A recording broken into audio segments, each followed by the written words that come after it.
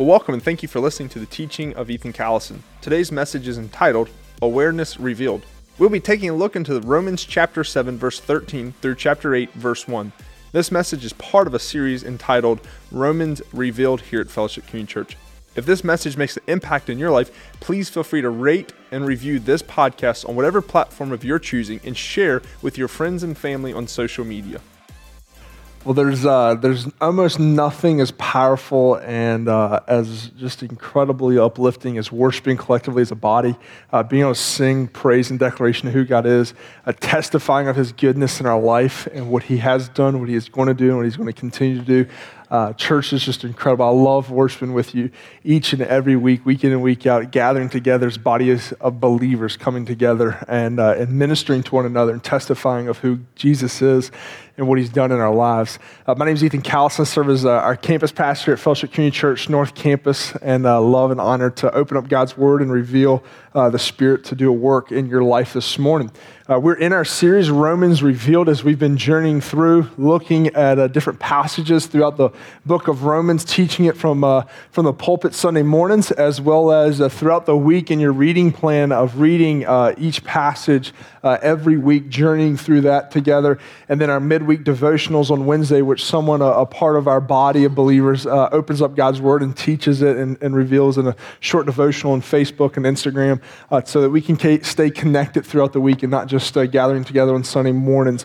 And this morning I have the opportunity to open up Romans chapter 7 this morning with you. And one of the things I got to thinking about, I was teaching to our students a couple of weeks ago at Epic, and I got to thinking about my a little over 4 years that I've been here at FCC, how many passages of Scripture that we as a body have memorized, have committed to memory. And I was just like, man, that was just so powerful. So I just began to think through and process and going over these Scriptures. And through our book of Romans, we're memorizing Romans chapter 12, verse 2 together. And so it's going to be up on the screen, and I want us to read it together. And then I'm going to take it off the screen. And if you don't have memorized, it's okay. But then I want us to recite it together by memory.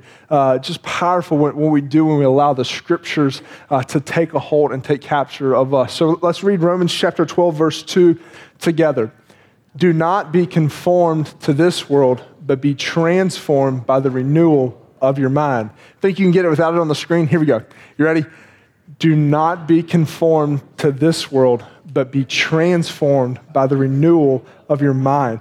Powerful, powerful when we allow the Scriptures to get inside of us. When I look at, from my point of view, when I look at the world through what we call a biblical worldview, since mankind fell and Adam and Eve in the garden, from then on, mankind has always been focused and centered around self. Wanting to know more about self, understand more about self, and we're really selfish individuals because that is a result of the fall and centering to the world. And one of the ways in which we do this, which can be a good way and can be a positive way, is through a self-awareness test or having a self-IQ. You think of like Myers-Briggs test or DISC profile test or any of these tests that you take. Some of you even take I've seen in the past Facebook tests that you take to see which character of your favorite movie your personality aligns with and all this. We love doing it. And one of them that's kind of hit the road here recently, that's kind of exploded over the past year and a half, 2 years, has been what's called the Enneagram. The Enneagram stands for 9, gram stands for graph, and there's 9 different personalities or 9 types. And about a year and a half, 2 years ago, this guy by the name of Ian Cron released this book, and he took this method of learning more about self and made it to where most everybody can understand it. This test is actually thousands of years old, but no one really understood it a whole lot. And he kind of did a lot of research and brought it to the table. And so if you haven't taken your Enneagram, it's really cool to take it. This one's one of my favorite ones. It's the Enneagram Coach because it is through the lens of Scripture and it's gospel-centered. And so I've taken it twice now, and I'm a type 3 on the Enneagram, which means I'm the achiever. That's my personality. And so I'm going to read a little bit about myself to y'all this morning, being a little bit vulnerable. It says this, that type 3s are optimistic, accomplished, and adaptable people who are able to achieve and excel and reach ambitious goals with apparent ease and confidence. It says their deep fear is being worthless, a failure, or incapable, and that causes them to struggle with deceit, hiding parts of themselves they don't want others to see, and only portraying a successful exterior.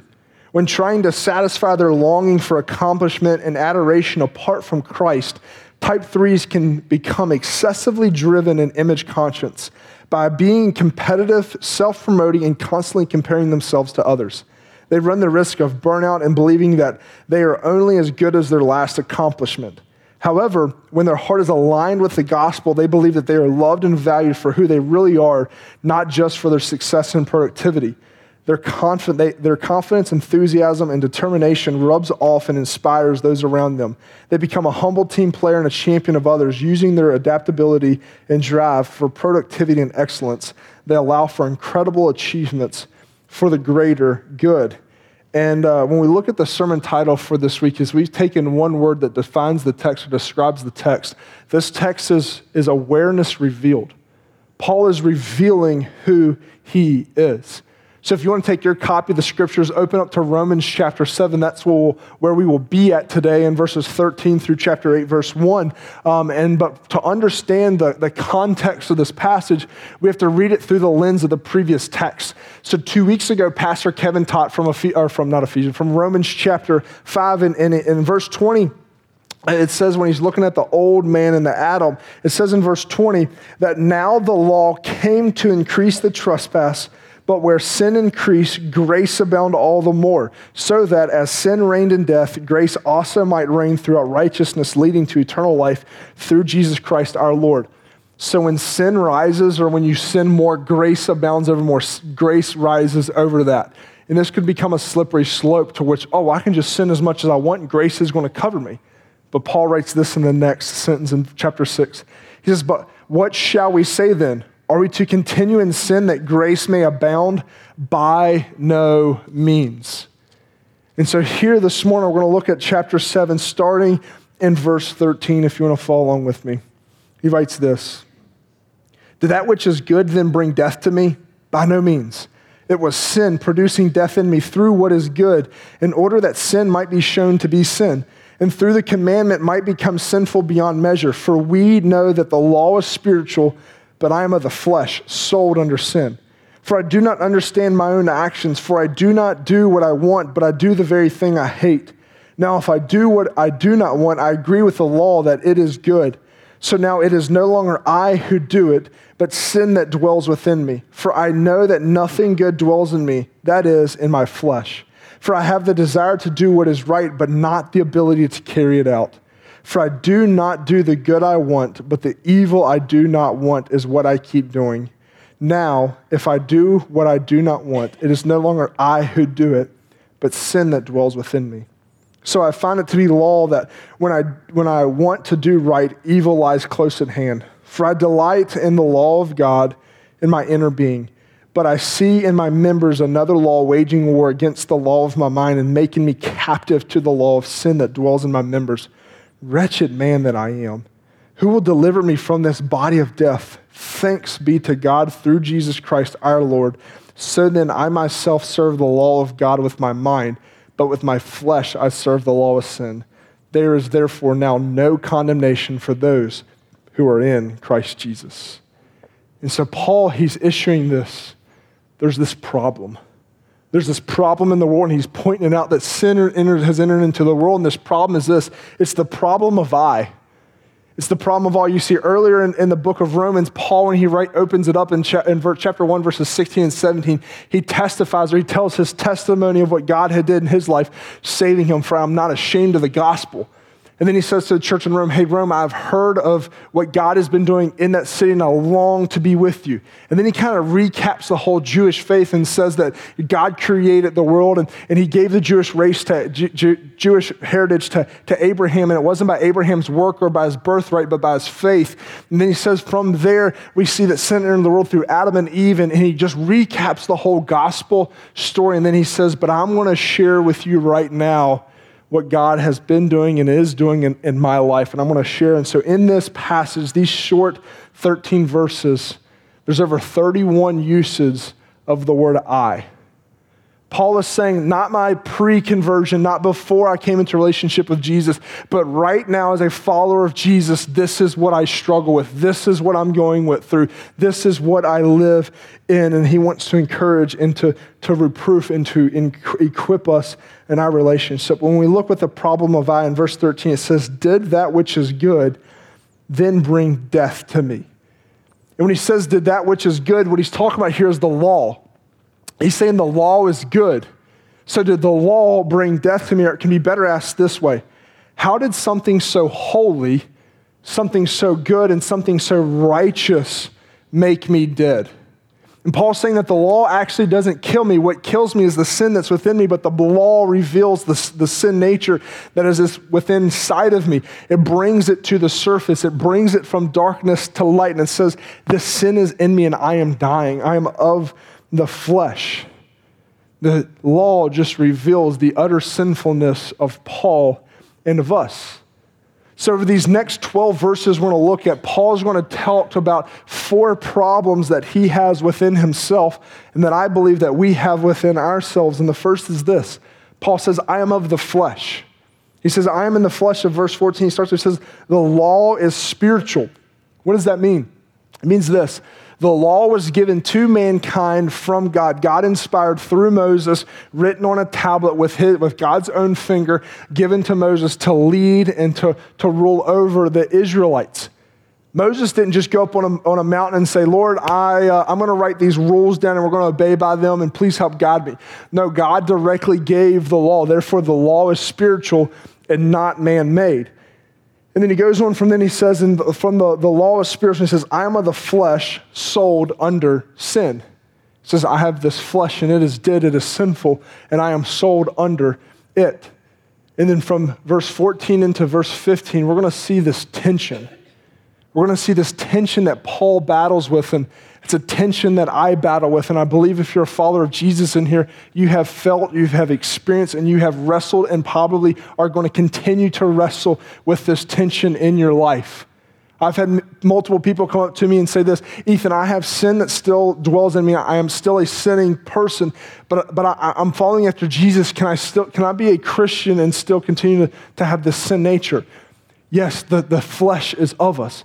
But we are not to live a lifestyle of sin. We're to be repenting of our sin, constantly turning our eyes, turning back to Jesus. But this tension here is this. Paul says in verse 15, he says, I do not do what I want to do. I so want to do this, but I don't do it. I think of this, there's so many people that like, man, I really want to love that person, and that person is just difficult to get along with. But I really want to love them, but I don't express my love towards them because they're difficult. Or we just spent 6 weeks through a series called Pursuing Peace, and many of relationships were reconciled where forgiveness was issued in relationship with God and relationship with other. And it's like, man, I really want to forgive this person, but the pain that resides within me that I have from what they did to me, I'm having a really hard time forgiving them. I want to forgive them. I'm longing to forgive them, but I don't. I just can't seem. I do not do what I want to do. You know, I really want to be a cheerful person. I really want to be generous with my finances. But Spirit, when you kind of prompt me to do something that's outside of my comfort zone or to pushing the limits of my faith, I quench you or I grieve you and I don't do it because I know what's better for my finances than what you do. You see, our life, when we look at the Holy Spirit, is this of like our palm of a callus. When we feel the Spirit's nudging towards us and we're sensitive to the Spirit, it's like a palm that doesn't have a callus and a needle pricks at it. It hurts. Or you can feel it. You know its presence. You obey it. You do it. When we're sensitive to the movement of the Holy Spirit, we obey the Spirit's promptings. But when we're callous to it, when we ignore it and we disobey, it builds up and it builds up to the point where we no longer hear the Spirit's voice speaking into us. I don't do that which I want to do. So that's one side of the tension. Then the other side, he says this, I do the very thing I hate. I hate it. I hate it, but I just do it. There's often times in my life where I look like, oh my goodness, Ethan, I can't believe you've done that again. I can't believe you ventured on that. I can't believe you fell back into that. Something's wrong with you. Yep, something is wrong with me. It's called sin. I think we wrestle with this as followers of Jesus. I do the very thing I hate. One of them for me is overeating. It's like, oh, going back to the pantry, getting that bag of chips, getting that Cliff Bar. Do I need it? No.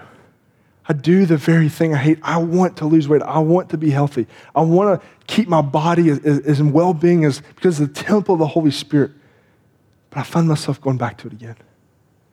Or maybe for you, it's this, you lose your temper. You have an anger issue.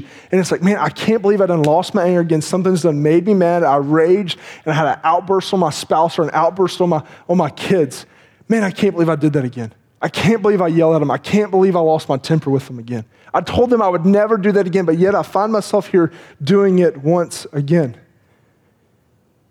But you knew better, but you still did it. Paul says, I do the very thing I hate. I grew up listening to country western music, and one of my favorite artists is Waylon Jennings. Have any Waylon Jennings fans in the house? Oh yeah, love me some Waylon Jennings. Waylon Jennings was writing a song. He rebelled against what was going on in the culture of country western music, and he was writing this song to his wife. And he was saying, man, we've gotten so wrapped up in trying to just keep up with everyone that we've lost ourselves and lost our love for one another. And oftentimes we find ourselves overspending and not being able to control ourselves. So Waylon Jennings, in one of his songs, it's called Lukenbach, Texas, he wrote these lyrics and penned them to his wife. He said, we've been so busy keeping up with the Jones, a 4-car garage, and we're still building on. And then he continues in that song, and he says, we've got to get back to the basics of love. And I would say what Waylon's ultimately saying is we've got to get to the basics of who we are, and the basics of who we are is our first love with our love with Jesus. Jesus revealed himself to John on the Isle of Patmos in Revelation chapter 3, and he said to the church of Ephesus, Ephesus, get back to your first love. Come back to your first love. You love Jesus first. Come back to that first love. Something I talked about in my Enneagram is I have this comparison trap that I'll fall into. I compare myself, and I remember it was a couple months ago, God just revealed himself to me in a pretty powerful way and just illuminated God's word, and the Spirit just like directly spoke to me, and I was journeying through the New Testament in a year and finishing it up in 2 years. Anyone ever done that? Yep, right there. And I was going through 1st and 2nd Timothy, and I was loving and cherishing these letters because here it is, Paul writing to Timothy, who is his spiritual son, who is his mentee, the one he's poured his life into, that he's discipled and developed. And he's writing this to Timothy, and he says this, Timothy, contentment with godliness is great gain. And I thought, man, like God tells us to not be covetous people, to not envy others, and that's the negative aspect of it. But what he's saying is, I have so much more for you. When you're comparing yourself to others or when you're longing for what others have, you're robbing yourself of the contentment that I have for you. You're robbing yourselves of the joy that I have for you. You're robbing yourselves of the peace that I want for you. You're robbing yourself of I dare say, the happiness that I long for you to have when you're comparing yourselves to others, because I didn't create you to be them. I created you to be you. And I want you to have what I have made for you.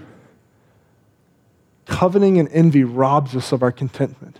I got to thinking this, and some of us have been in states of contentment where it's like, man, if I could just live this single moment out for the rest of my life, I would, that's just perfectly fine with me.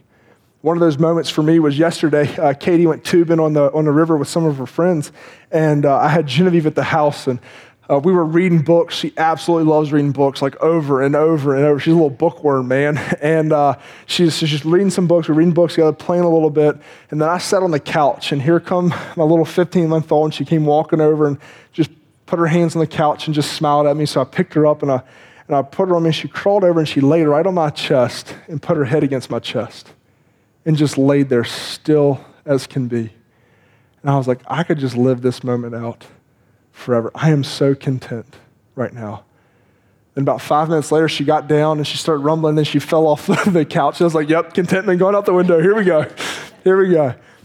But when we look at this, Paul is saying, I don't do what I want to do, and I do the very thing I hate. He actually summarized this entire principle up to a letter that he wrote to the church in Galatians chapter 5, verse 17.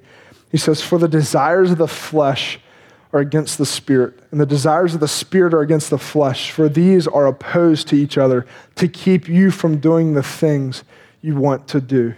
So Paul realized that the problem he had within himself is one that is, he is of the flesh. We are of the flesh. I am of the flesh. Secondly is that I have nothing good dwelling in me. I have nothing good that dwells within me. Paul writes in verse 18, he says, for I know that nothing good dwells in me, that is my flesh. I got to think about this passage. It's like, well, who sets the standard of good? Because good oftentimes is a really objective statement. Like, for instance, I love eating my steaks medium rare. Like, that's good for me. My father-in-law, my whole family loves medium rare. My father-in-law, if it's not well done, he ain't eating it. Well, if you switched our steaks up, my steak is no longer good and his steak is no longer good. It's an objective thing. But here, when we look at what is good is set, the standard is set by God. He sets what is good because he is perfectly good. When I was an 11th grader, I took AP Virginia and U.S. History, which was a college-level course, and I did pretty well in the class, but my teacher and I, her name was Miss Bergman, we butted heads a lot, just had a lot of tension between the two of us, and I wound up getting a pretty good score on my test, so I got college credits for it. She still today believes that tests were swapped, and my name was put on the wrong test because I didn't really do that good in the class. But I remember my 12th grade year, we had learned to respect one another. I respected her and she respected me, and so we actually developed a pretty good relationships, even though we had completely different views on a lot of things, which I think our world kind of needs this day. And so I walked into her class my 12th grade year, and she was teaching Virginia and U.S. History again, and I walked in, and she knew I was a follower of Jesus, and she asked me this question. She said, hey, Ethan, I want you to answer to the class. Do you think that one has to be a Christian to have morals?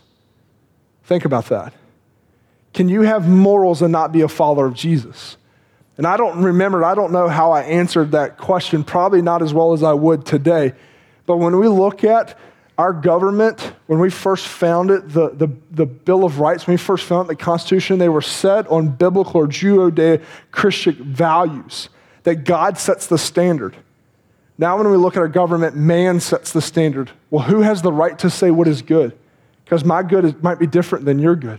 But Paul, when he says there's nothing good in me, isn't Paul's standard, isn't Timothy's standard, isn't anyone else in the church's standard, isn't Julius Caesar of Rome's standard. No, it's God's standard. God, you set the standard of good, and therefore there's nothing good that dwells in me because I do not come to being good in your eyes. How often do we hear preached from the pulpit, watch on a little sermonette on Facebook of some famous preacher where he says, just do better. Just quit sinning, just push on, just keep moving, just become a better version of yourself. No, that is heresy to the gospel. The gospel says, I'm a wretched sinner and I come before the Savior and I fall on my knees and I say, Lord, I am not good and I need you to cover me because you are good. I am not, but you are. Paul realized that there was nothing good that dwelled within him. The third problem that Paul realized about himself, he says, I want to do good, but I can't. I want to do good, but I can't. Verse 21, he says, so I find it to be a law, and oftentimes I'm going to teach you a little hermeneutic Bible reading principle here. Oftentimes when you read the word law in Scripture, it's speaking upon the Mosaic law, the law that God gave to Moses to lead the nation of Israel. But however, in this verse, and we'll see in here in a little bit, a lot of other times when the word law is given, it means like a principle or an agreement or a statement. So here he says, I find it to be a law, not the Mosaic law, but a principle. I find it to be a principle that when I want to do right, evil lies close at hand. I want to do it, but evil's lying close at hand. This comes back to the tension that Paul was feeling where I want to do what I do, I don't want to do it, but I don't do what I want to do. This tension is battling amongst him. When I was an 8th grader, I was super smart, super brilliant, and I decided to take a pencil and take the eraser side of a pencil and scratch the inside of my ear because my ear itched. I was brilliant, telling you. And I have actually realized that when I went to Nepal, they have this little feather on a chicken that has a really long stem and a little tiny feather at the end that they scratch the inside of the ears with. Well, I needed that at this time. And so I took the pencil, stuck it in my ear, and began scratching my itch. Oh, it felt so good. And then I pulled it out, and the eraser was no longer on the end of the pencil. It was on the inside of my ear. 8th grader, not like a 3rd grader, an 8th grader here. And so then I said, well, I got this problem, so I'm going to solve it myself. So I then took a pen, clicked the end of the pen out. I was like, I'm going to stab the eraser. I'm going to pull that bad boy out. So I stuck the pen in my ear and got as far as I could. Thought maybe I had it in the eraser. Pulled it out. No eraser. Only deafness in my right ear. Couldn't hear a thing. So I was like, it'll be okay. So I rode home that day and got to the house. And I said, hey, Mom, I got a little issue. I have an eraser on the inside of my ear. I can't hear, but I think it'll be okay. Like, it might just fall out eventually. She's like, no, Ethan, we got to go get this looked at. So we went to urgent care, and they took me in, and all the looks they gave me, I don't know. It was probably, dude, you're in 8th grade. Like, you should know better than this by now. But so they took a syringe, and it was like massive, huge, and they sucked up this water, and they said, what we're going to do is we're going to shoot water down inside your ear, and the law of hydraulics will shoot the water, and it'll push the eraser back out. And I'm like, okay, if you say so. So they put the syringe in my ear, and they push this water down in there, and all it does is smash that eraser up against my eardrum. And they try it over and over and over again. I'm like, come on, man, like, I'm dying over here. They said, well, what we're going to do is we're going to use a suction cup now. We're going to see if we can stick a thing down in here. And we're going to see if we can suction cup the eraser out of your ear. They tried that and it didn't work. They said, we don't have anything else we know what to do, so we're going to send you to the ER. So I don't remember if it was my mom or dad, but they took me to the ER, rolled into the ER. 16 years later, I finally get a bed in the back. And they take me under and they say, well, we know urgent care tried that, but we just don't think they were doing it right. So we're going to try the same things they did again. I'm like, come on. So they took a syringe, water, didn't work, took a vacuum, didn't work. And I'm like in excruciating pain at this time. They said, well, Mr. Callison, you're squirming around too much. We think you're in too much pain. So we're going to take anesthesia and we're going to knock you out and then we'll get it out for you. We'll get it out. It's like, cool, sounds good to me. Never been on anesthesia. This should be fun. And so they call it truth serum. And I'm like, all right, man, if you call this truth serum, I'm like, what I'm going to be saying when I come out? I don't remember what I said, but it was probably hilarious. So they're like, count down from 10, got to 9, the best sleep of my life. It was awesome. And I wake up and I remember I was staring up at the lights and the lights were moving around on the ceiling. And I was like, Mom, I'm never doing drugs ever in my life because this is horrible. But I had the oxygen sensor on my finger. They're making sure I'm still alive and all that. And I remember clicking it on the railing of the bed. They didn't get the eraser out, by the way. And I remember clicking it on the bed. And I looked over at the nurse and I said, would you like me to stop? And she said, yeah, that'd be nice. I said, okay. I'm trying, but I can't. Oftentimes, what Paul is saying here is, I want to do good, but I just can't. Evil is lying right at hand. Paul continues in verse 22 through 23, he says, I delight in the law of God. My spirit loves his law because it guides me, it directs me to light into the path at my feet. Not in his flesh, but in his spirit. Then he continues in 23 and he says, I see in my members, those are those that Paul absolutely loves, another law, not the Mosaic, it's just a principle. This principle that's waging war against the law of my mind and making me captive to the law of sin that dwells in my members. So many of us, we want to do what's right. We want to do good, but our flesh keeps failing us. Our flesh keeps falling. Sin continues to wreak havoc over our lives. So the first problem that Paul realizes, I am of the flesh. Second is, I have nothing good dwelling in me. Third, I want to do good, but I can't.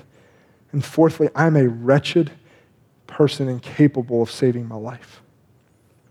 Paul here, he says, I'm a wretched man. And I realize this is a church term, so if you don't understand and don't know what the meaning of wretched means, it's like miserable. I'm a miserable man.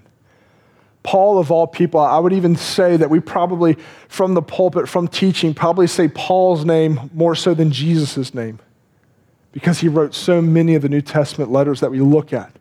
Paul is a hero of the faith. He's one that we almost put on a pedestal, almost making him Christ-like, but he's not. And Paul is saying, I'm a wretched man. He could have said, I'm the Pharisee of Pharisees. I kept all the law as much as possible. I was born of the tribe of Benjamin. If anyone can wear medals around his chest, it's me. He could have said that. He could have said, I'm the best church planter this world has ever seen. Have you ever seen how many churches I've planted across Asia Minor? It's like probably in the 50s to hundreds. I've planted so many churches. He could have said anything. Could have bragged about himself. Could have boasted himself. Could have said, I have done my best. I have tried to be Christ-like as much as possible. I have imitated Christ as much as I possibly can. Could have boasted. But he didn't. He self-identified as saying, I'm a wretched man. Because he understood where he stood before the King of the universe. He understood that he was a sinful man. You can take these tests. You can take the Enneagram, the DISC, the Myers-Briggs, and they're going to tell you your strengths and weaknesses. They're going to tell you your shortcomings. They might even point to the fact that you have sin in your life, but they're never going to point to the Savior to fix your sin. They're never going to do it. If anything, they're going to make you feel, well, it's okay that I have these shortcomings because that's how I am. That's my disposition. That's how God wired me today to be. Instead of saying, no, you have a personality, you are unique, but you need to redeem that to be Christ-like. Paul realized that he was a wretched man. But Paul doesn't just give us the problem here. He gives us the solution. And he says this, that the solution is found in Jesus. Verse 25, when he's looking at this and he says, wretched man that I am, who will deliver me from the body of death? He said, thanks be to God through Jesus Christ our Lord. So then I myself serve the law of God with my mind, but with my flesh I serve the law of sin. Then he continues, he says, therefore there is now no condemnation for those in Christ Jesus. He says the sin, the problem with myself, I can't fix it. But Jesus can. And I know him. And I want to point you to him. You see, I opened up the message with a quote by Kenneth Boa, but I actually cheated. You only gave half of it. I gave you this part. It says, if you had no inclination to sin, you would simply obey the law of God and find life. But because of our sin, the law brings death, not life.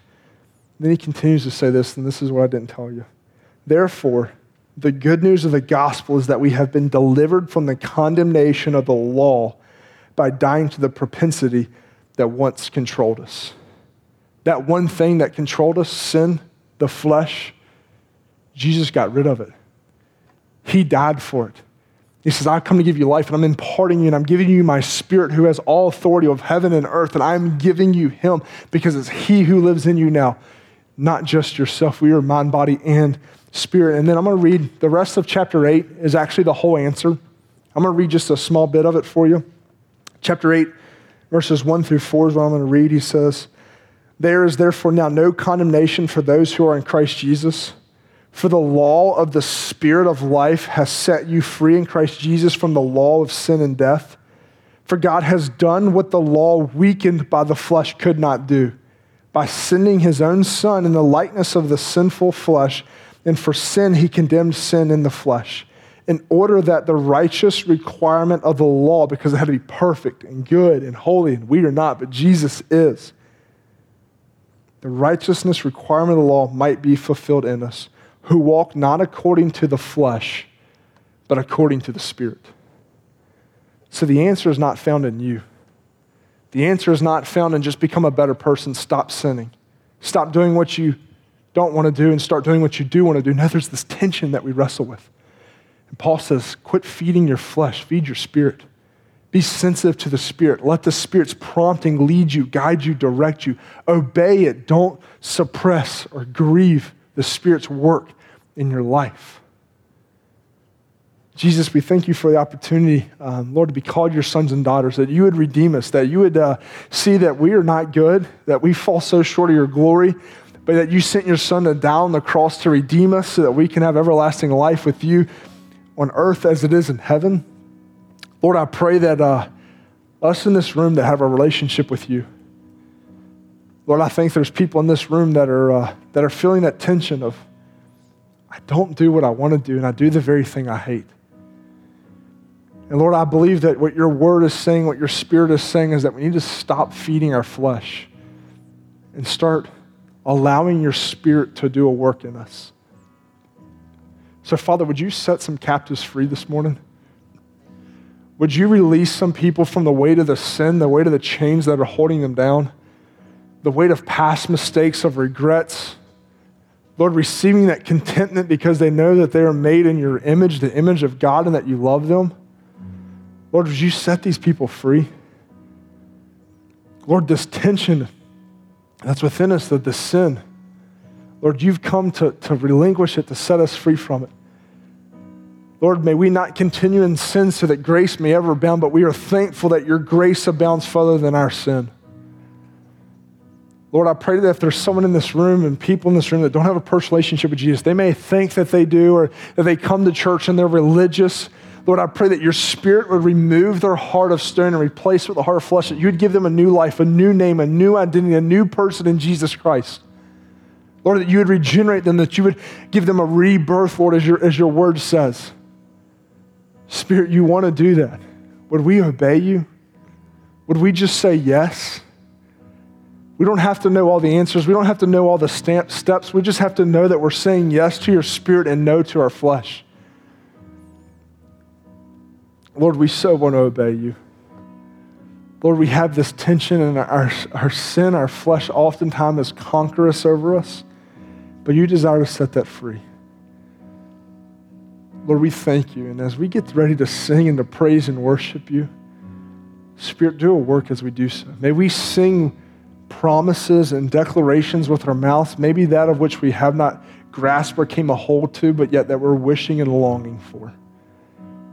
To have that relationship that's ever life-giving with you. In your name we pray. Amen. Well, thank you for listening to Awareness Revealed today. Feel free to leave us a rating and review on whatever platform that you choose to listen to podcasts on if this message made an impact in your life. Please make sure that you hit that subscribe button on any and every platform that you listen to your podcast on to make sure that you receive every message from Ethan Callison. Once again, thank you for listening, and we hope to see you soon at Fellowship Community Church.